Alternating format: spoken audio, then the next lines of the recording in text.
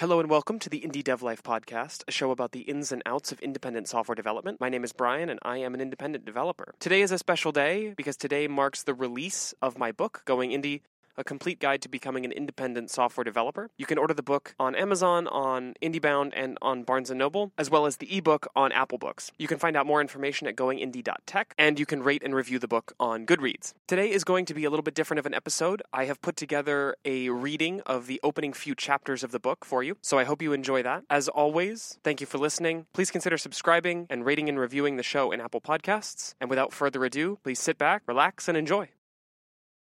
Going Indie, a complete guide to becoming an independent software developer, by Brian Schrader. To my sister Bailey, for her love and for her smile. To my father Kevin, for his focus and for his nerdy passion. And to my mother Moline, for her drive and her eternal support. This book is for you.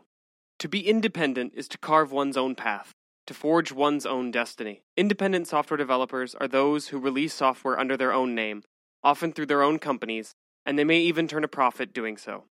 Occasionally, independent developers are incredibly lucky and are able to make their entire living by writing their own software, while the majority release independent software as a hobby or as a side business while working a typical job. Others release software as only a part of an independent persona. These developers are often found writing books, recording podcasts, and giving talks in addition to shipping software. Those of you who decide to journey into the relatively untamed wilds of the independent world can either choose to follow trails carved by others or strike out on your own. How far you venture into these woods is for you to decide. Go as far as your intuition dares and your capacity allows. To create software and release it to the world under your own banner is perhaps one of the greatest freedoms our chosen profession offers us. Like writers, poets, and musicians, the work that developers are capable of is akin to magic. We create something from nothing. We build and shape the world around us. We can solve problems for ourselves and share those solutions with others for little additional expense. Be warned, these wilds can be dangerous. Many who venture forth come back empty-handed, and some do not come back at all.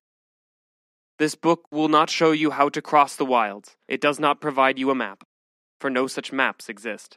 Instead, this book aims to be both a guide to show you the most dangerous places and a set of tools you can use along your journey. The advice and guidance given here was won through personal experience, careful surveying, and self-reflection.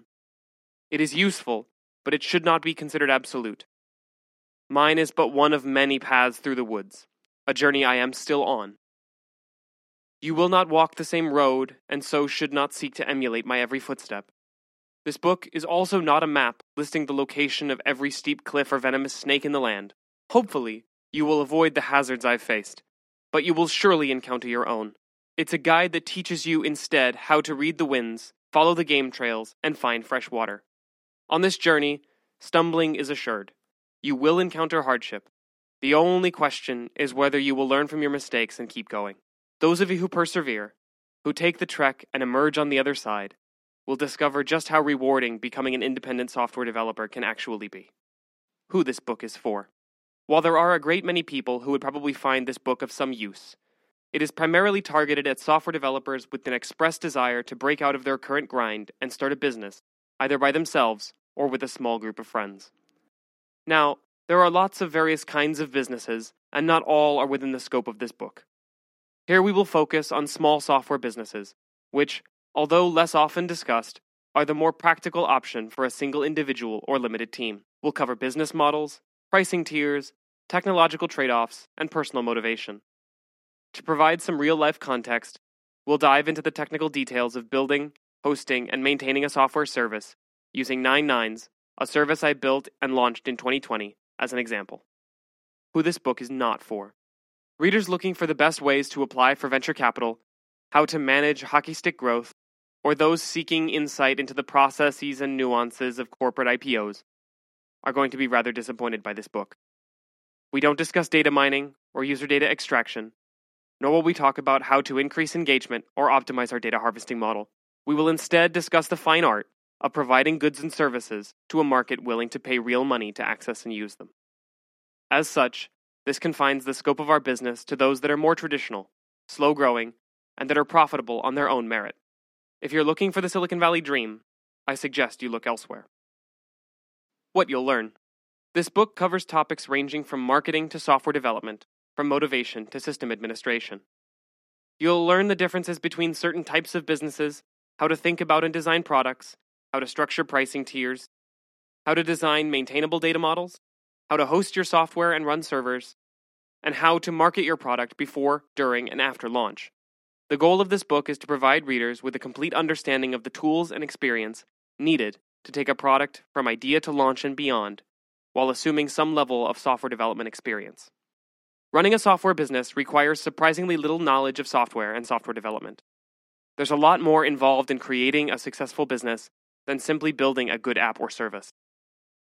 Here, we will fill those gaps with knowledge gained from years of experience, develop your intuition around your business, and design user-centric features that benefit both you and your users.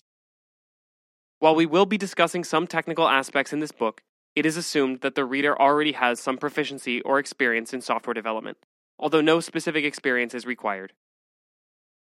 This is not a programming guide or a computer science textbook, but we will cover a few useful tips and tricks that can help you build your software more effectively. Part 1. You, your product, and your company. Chapter 1. The Dream. If you're reading this, then you probably want to learn how to become a successful independent developer. You already know how to build software. Now you're looking for the secrets, tips, tricks, and advice that can promote you from simple developer to a higher echelon, an exclusive club where you can release your software successfully and independently, free of corporate overlords and dishonest industry practices. You may see indie devs on Twitter talking about their software. You might read their blogs and you want in on their game. Or you might just have a great idea and the ability to build it. But you're lacking the insight, the knowledge, or the courage to take that next step to publish and release your software independently. I've been developing, publishing, and releasing software independently for years, and I've been in both of these categories at various times. I've learned a lot about the software industry. I've discovered a number of strategies that help me build better software and help me run my business. That said, I've also discovered a greater number of tips and tricks that definitely do not work. I've found a number of ways to waste time and money chasing goals that aren't helpful, and crucially, I've uncovered the methods that help me recover from those bad decisions. This is what I offer you in this book. Not a guarantee of success, not a perfect guide, but a trove of methodologies, strategies, and life experiences gained by doing nearly everything wrong the first time. Importantly, I also do not offer you an endpoint. I'm still on my own journey to independence and success. I'm just further down the road, looking back at the path I've charted, and offering you a chance to avoid the same pitfalls that I unknowingly stumbled into. In this way, this book is less like a memoir of my journey. It's not a look back on the road to some glamorous end. It's more like a journal written while the tale is still being told.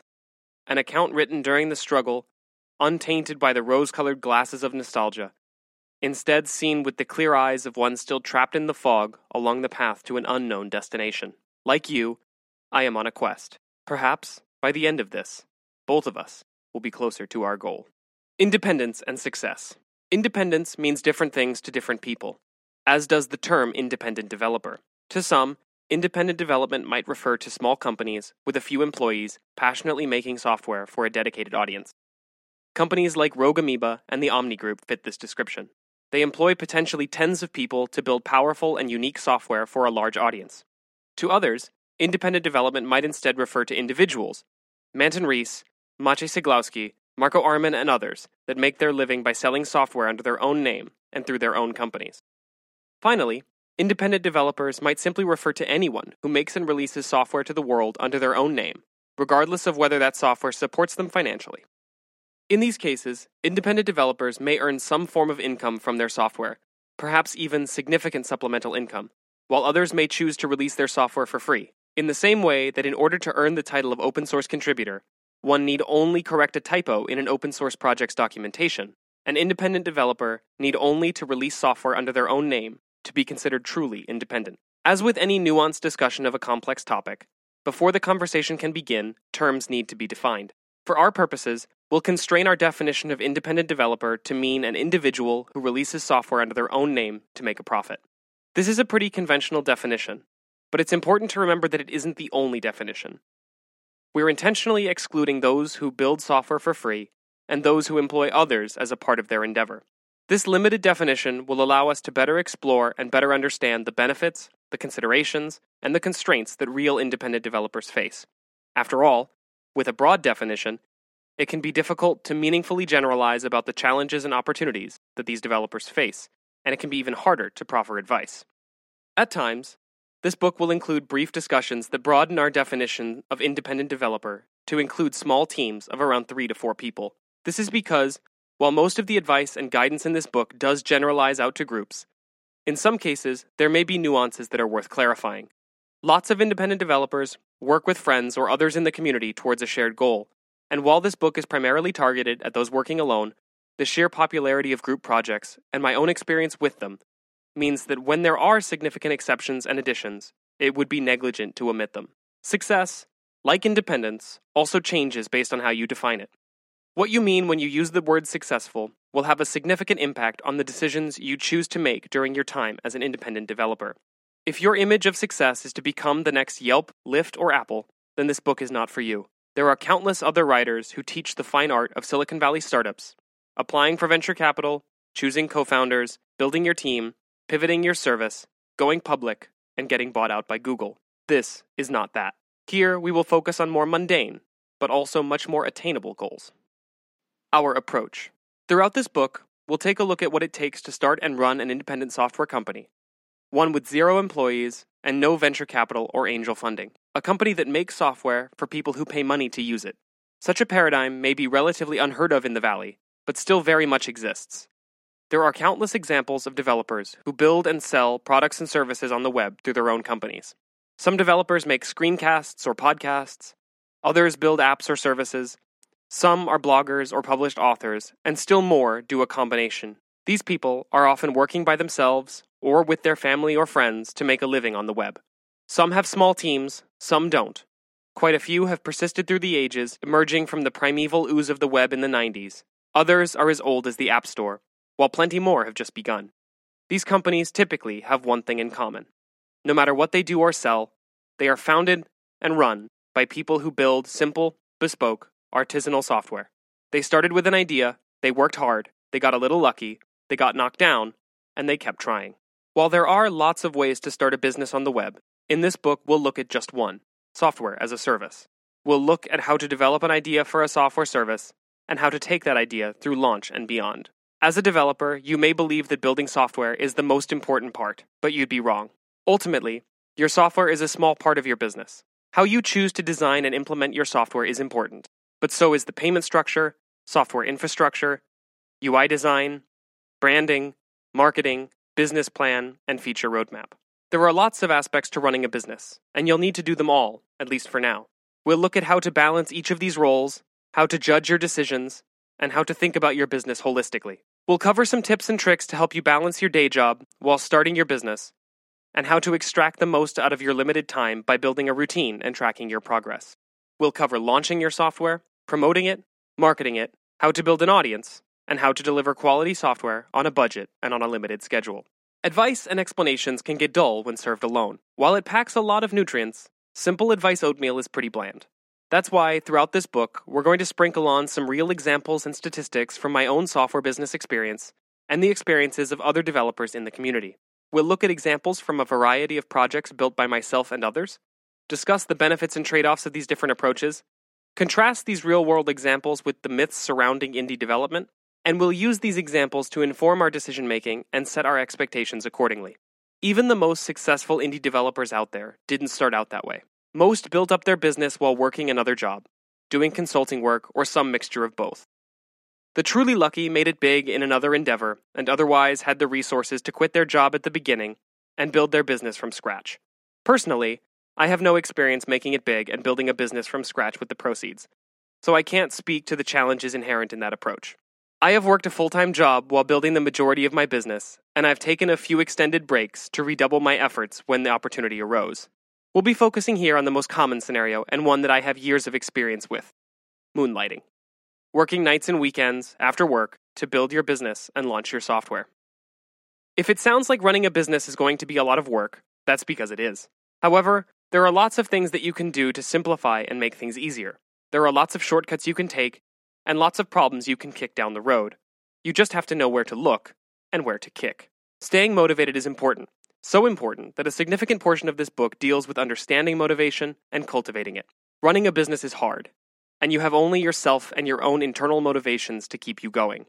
Once you know how to stay motivated, we'll discuss the common problems you'll encounter, how to avoid them if you can, and how to push past them if you can't. Through it all, it's important to stay focused and not be too hard on yourself. There are going to be decisions that you have to make with little information, and you may regret those decisions later on. Always remember that your decisions appear clearer and better informed in hindsight. The choices easier to distinguish. The right decision always seems more obvious as time goes on. But you don't get to make decisions with any foreknowledge. You make them with the information you have at the time. And there's no point in beating yourself up later over questions you couldn't possibly be expected to answer. The process of starting a business is challenging and full of unknowns, some of which you might see coming, and some that are going to completely blindside you. You're going to be asking yourself to tackle a number of new things, most of which you've probably never done before. Learning is going to be a constant, one of the very few in this process. You'll work hard, you'll struggle, and you'll get knocked down. That's okay. It happens to everyone. But if you succeed, whatever that word means to you, then it will have all been worth it. What is success? Despite their intelligence and talent, many people with the goal to found the next Lyft or Yelp end up failing. Software on the web is dominated by enormous companies with thousands of engineers, and frankly, with one person, or even a small team, you're just not going to be able to compete. In this type of scenario, the more realistic goal is to do what they can't. Large companies, even with dedicated product teams, often lack a certain attention to detail, especially on their smaller projects. Teams there are tasked with maintaining multiple small projects, or only work on them for a small portion of their time. At Apple and Google, for example, teams are often told to develop an app or service, and after launch, only update it once a year. This is where you have the advantage. Success on the web doesn't actually need to be all that successful. Depending on how you price your software and how much it costs to run, you can become profitable with just a few hundred dedicated users. Something that companies like Google, Apple, or even Atlassian will never be able to do. A company's size is often an asset, but it can also be a hindrance. As the size of a company grows, so too must the scope of its software. Large companies simply can't afford to chase smaller fish, but you can. This is your competitive advantage. They have more resources and more bandwidth, but you have more focus. Finding a niche and filling it is critical. Don't worry if your software isn't all things to all people. Instead, think about how it could be one really great thing to a select group of people. The number of features you support in most cases just isn't all that relevant, and often can make your product or service harder to market and sell. Focus on solving a small number of problems and solving them well. Quality will win out in the end. It turns out that staying small offers some surprising advantages, not just to the day-to-day experience of work, but in marketing and getting customers to love your project. Best of all, there's plenty more room at the bottom. If your goal is to do meaningful work that you love, you may be closer to realizing your dreams than you think. Barely Succeed, It's Easier, by Maciej Ceglowski. Too often, even in well-funded startups, founders try to tackle a problem set that is too broad or unfocused. Instead of doing 1 or 2 things well, they do 20 things poorly, leaving their customers underwhelmed. It's important to keep your ideas realistic and not be caught in the trap of dreaming about the future too far in advance. If you're planning to eventually expand and hire, that's great. But don't spend the majority of your focus and your energy planning out features that you might eventually have such a team build. You don't have that team now, and if you lose focus, you never will. The Goldilocks Zone. Is the product you want to launch within your capabilities? Can you actually build it? Now, this isn't necessarily a technical question. If your goal is to overtake Facebook's ad network, or ship a nationwide ride-hailing service, then you probably should close this book and look at applying for venture capital. Without that upfront financial backing, the product you choose to build needs to be something that can be developed, launched, maintained, upgraded, promoted, marketed, and administered by you or your small team. There's a lot that you can achieve with just yourself, a great idea, and some focused effort. But competing against multinational corporations is not one of them. Technical acumen aside, there's simply a lot of behind-the-scenes work involved in creating a successful product and company. Non-technical work will inevitably take up a chunk of your time and your motivation. So smaller projects focused on a narrow problem set are usually best, especially if you're just starting out. Now, that's not to say that large projects can't be done. It instead puts an upper limit on the scale of your projects and limits the size of the features you can deliver in a given time. Large-scale projects are possible, but they will take longer. If you're aiming to tackle something big, be sure to break up the main features into smaller pieces.